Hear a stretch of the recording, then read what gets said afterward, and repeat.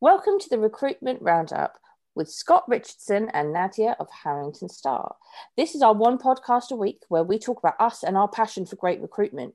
5 days a week, we shine a light on the individuals making waves in the world of fintech, and on a Sunday, we bring you the Recruitment Roundup. This week is an incredibly special episode because we are going to be talking about the release of our next magazine.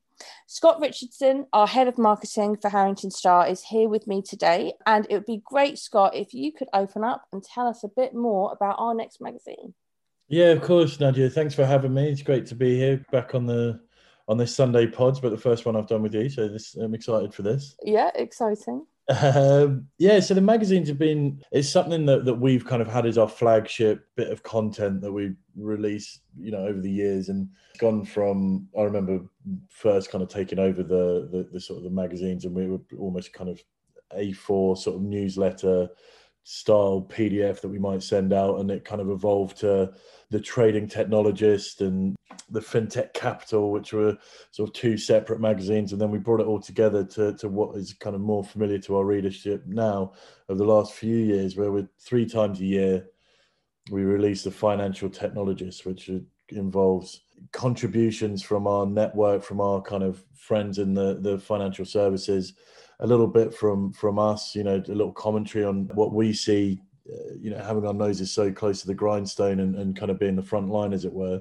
The consultants are in a great place to kind of see what's happening with the market from a salary perspective, from, just a general goings on as well. So it's turned into this really kind of informative, really sort of nuanced, full-on magazine. I think we're up somewhere around the kind of the 30 feature piece, which, is a fair old book when you look at it at the end of it. And what we found since the pandemic hit, obviously a little over 18 months ago now, we kind of looked at it as a bit of a crossroads, where we either had to kind of say, do we put a plug in this for now and maybe leave it and wait and see what happens? And actually we went the other way, where we saw it as an opportunity to, again, give that commentary, but look at, it's been a horrible time for a lot of people, but there's been some bright spots within that.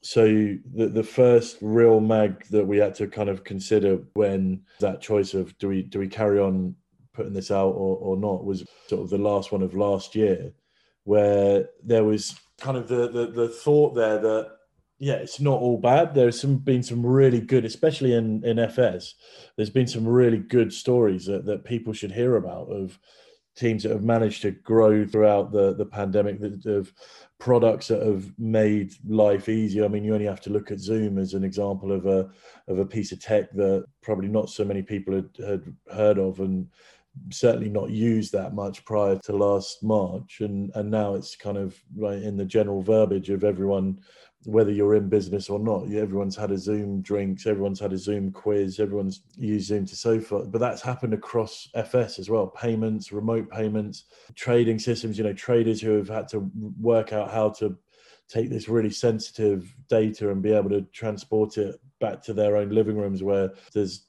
no kind of security for who you live with or whatever.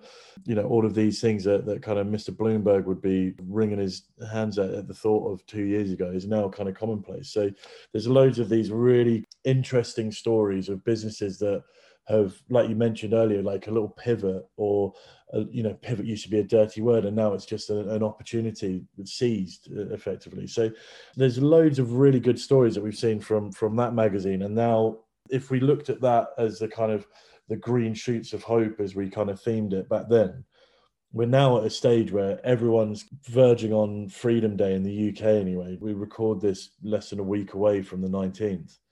And there's oohs and ahs still going on. The news continues to kind of have that sort of almost scaremongering angle of, are we doing this too soon?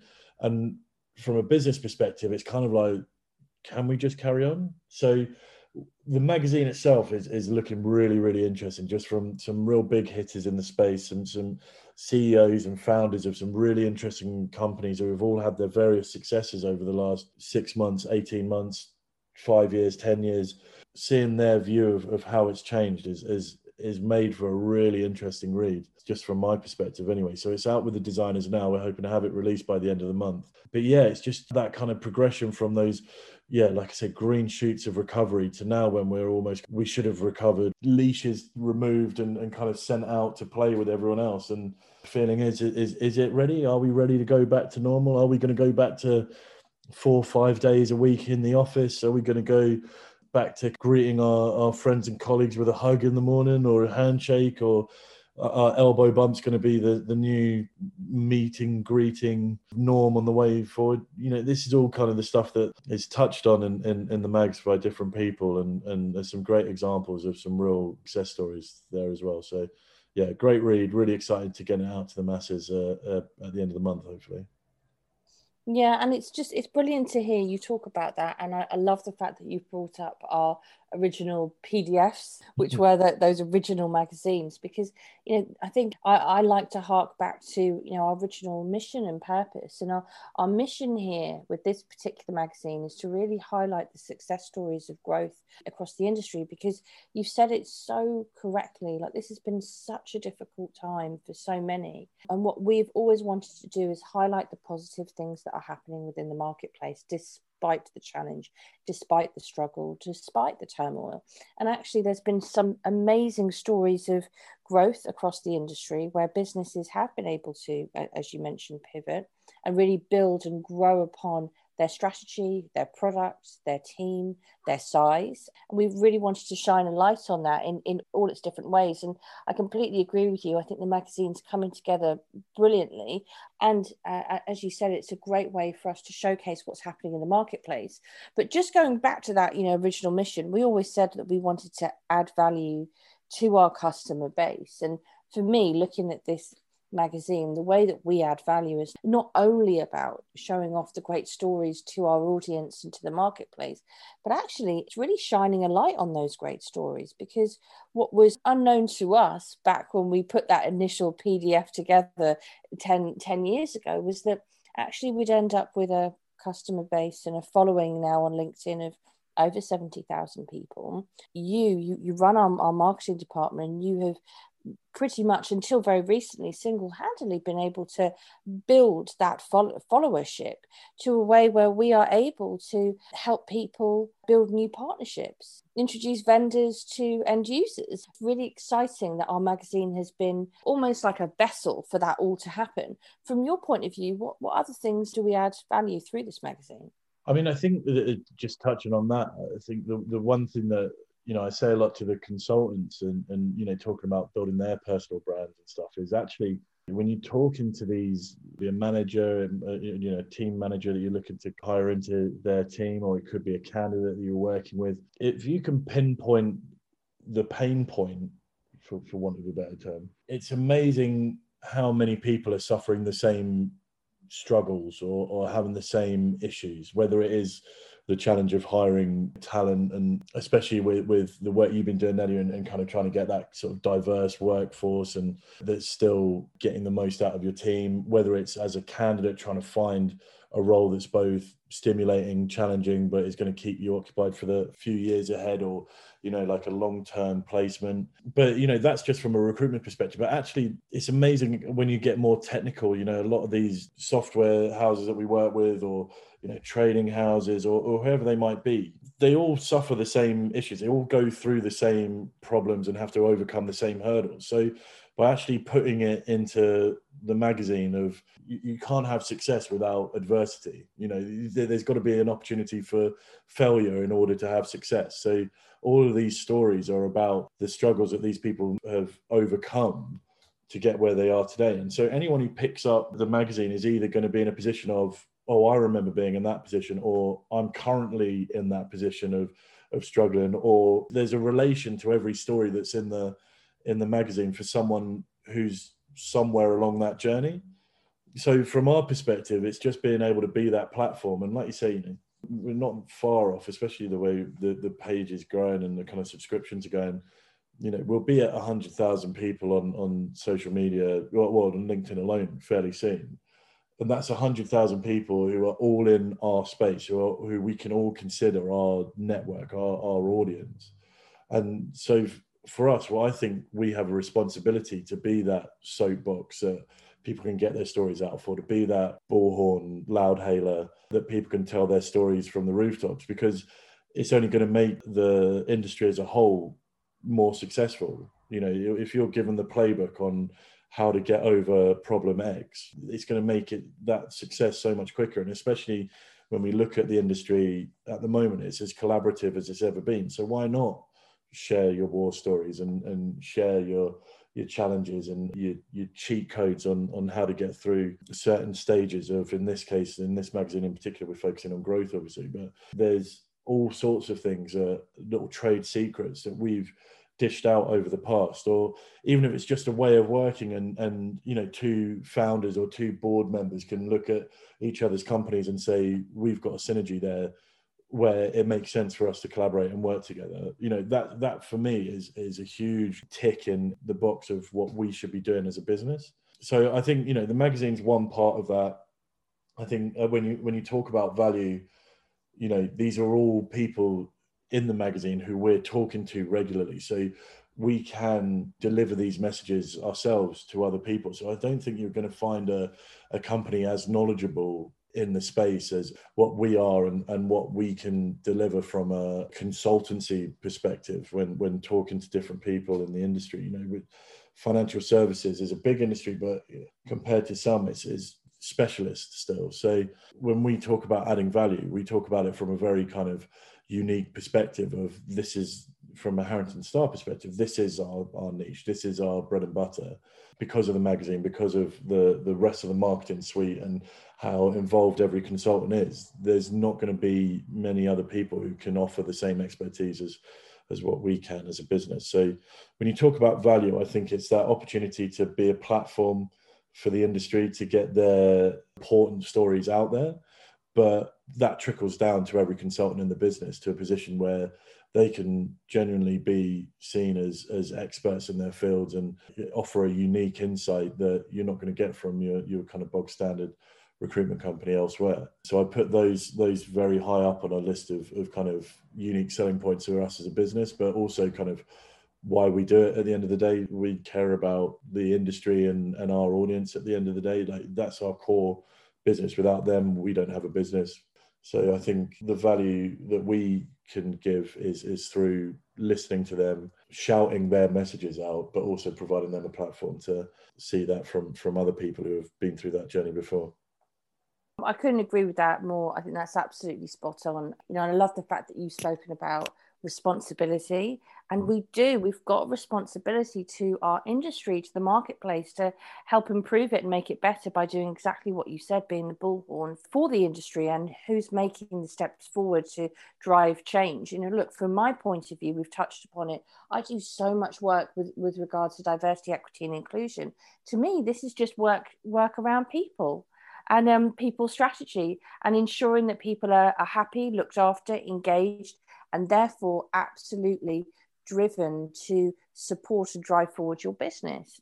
To me, it couldn't be simpler than that. So I absolutely love that this magazine has the biggest ever diversity, equity, and inclusion section that we've had so far. I'm so happy to have that, and thank you and the team for supporting me in putting that together. But you know, when I look at some of the things that we're publishing within that section, we've got a number of people within the reg tech space talking about what the pandemic has done to actually help them become a more remote, safe working environment. And that's from RegTech themselves, you know, understanding that their customers are going to need that also, just as you've been talking about. So we've got an article in there from Wayne Johnson, the CEO and co-founder of Encompass, talking about that.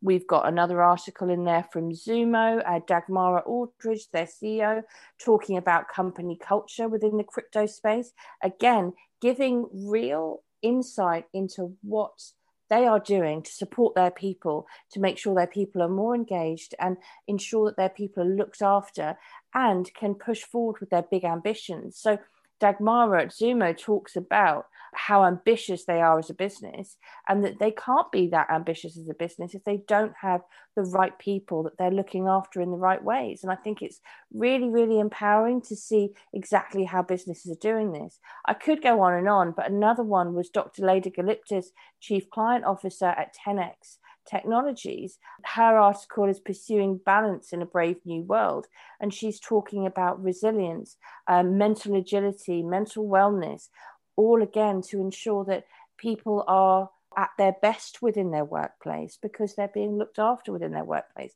I know that people can't see us right now because it's a pod, but I see you nodding, Scott, as I'm talking. It's because for how long have we as an industry and Harrington Starr as an agency been wanting to have more focus on people and people's support levels, happiness levels, career investment levels, their growth levels, because that is what ensures that individuals are going to be happier long term within a company.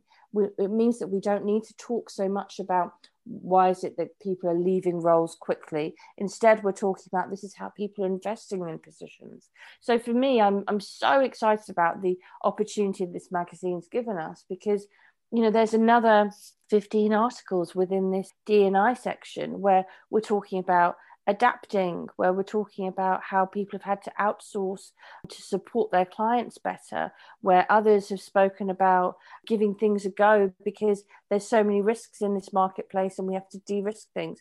And I just think that what the pandemic has done, it's been such a struggle for so many, but from a business perspective, it's been awe-inspiring what some of these companies have been able to do. And the fact that we're now seeing a much bigger focus on people is absolutely brilliant as far as I'm concerned. What are your thoughts? I think it's never been more prevalent as well. We're talking on the Tuesday after the Euros final. The result didn't go the way we wanted, but, we've seen the worst and the best out of society, I think, over the last couple of days, in terms of there's abhorrent abuse that people are still getting for the colour of their skin, as archaic as that sounds.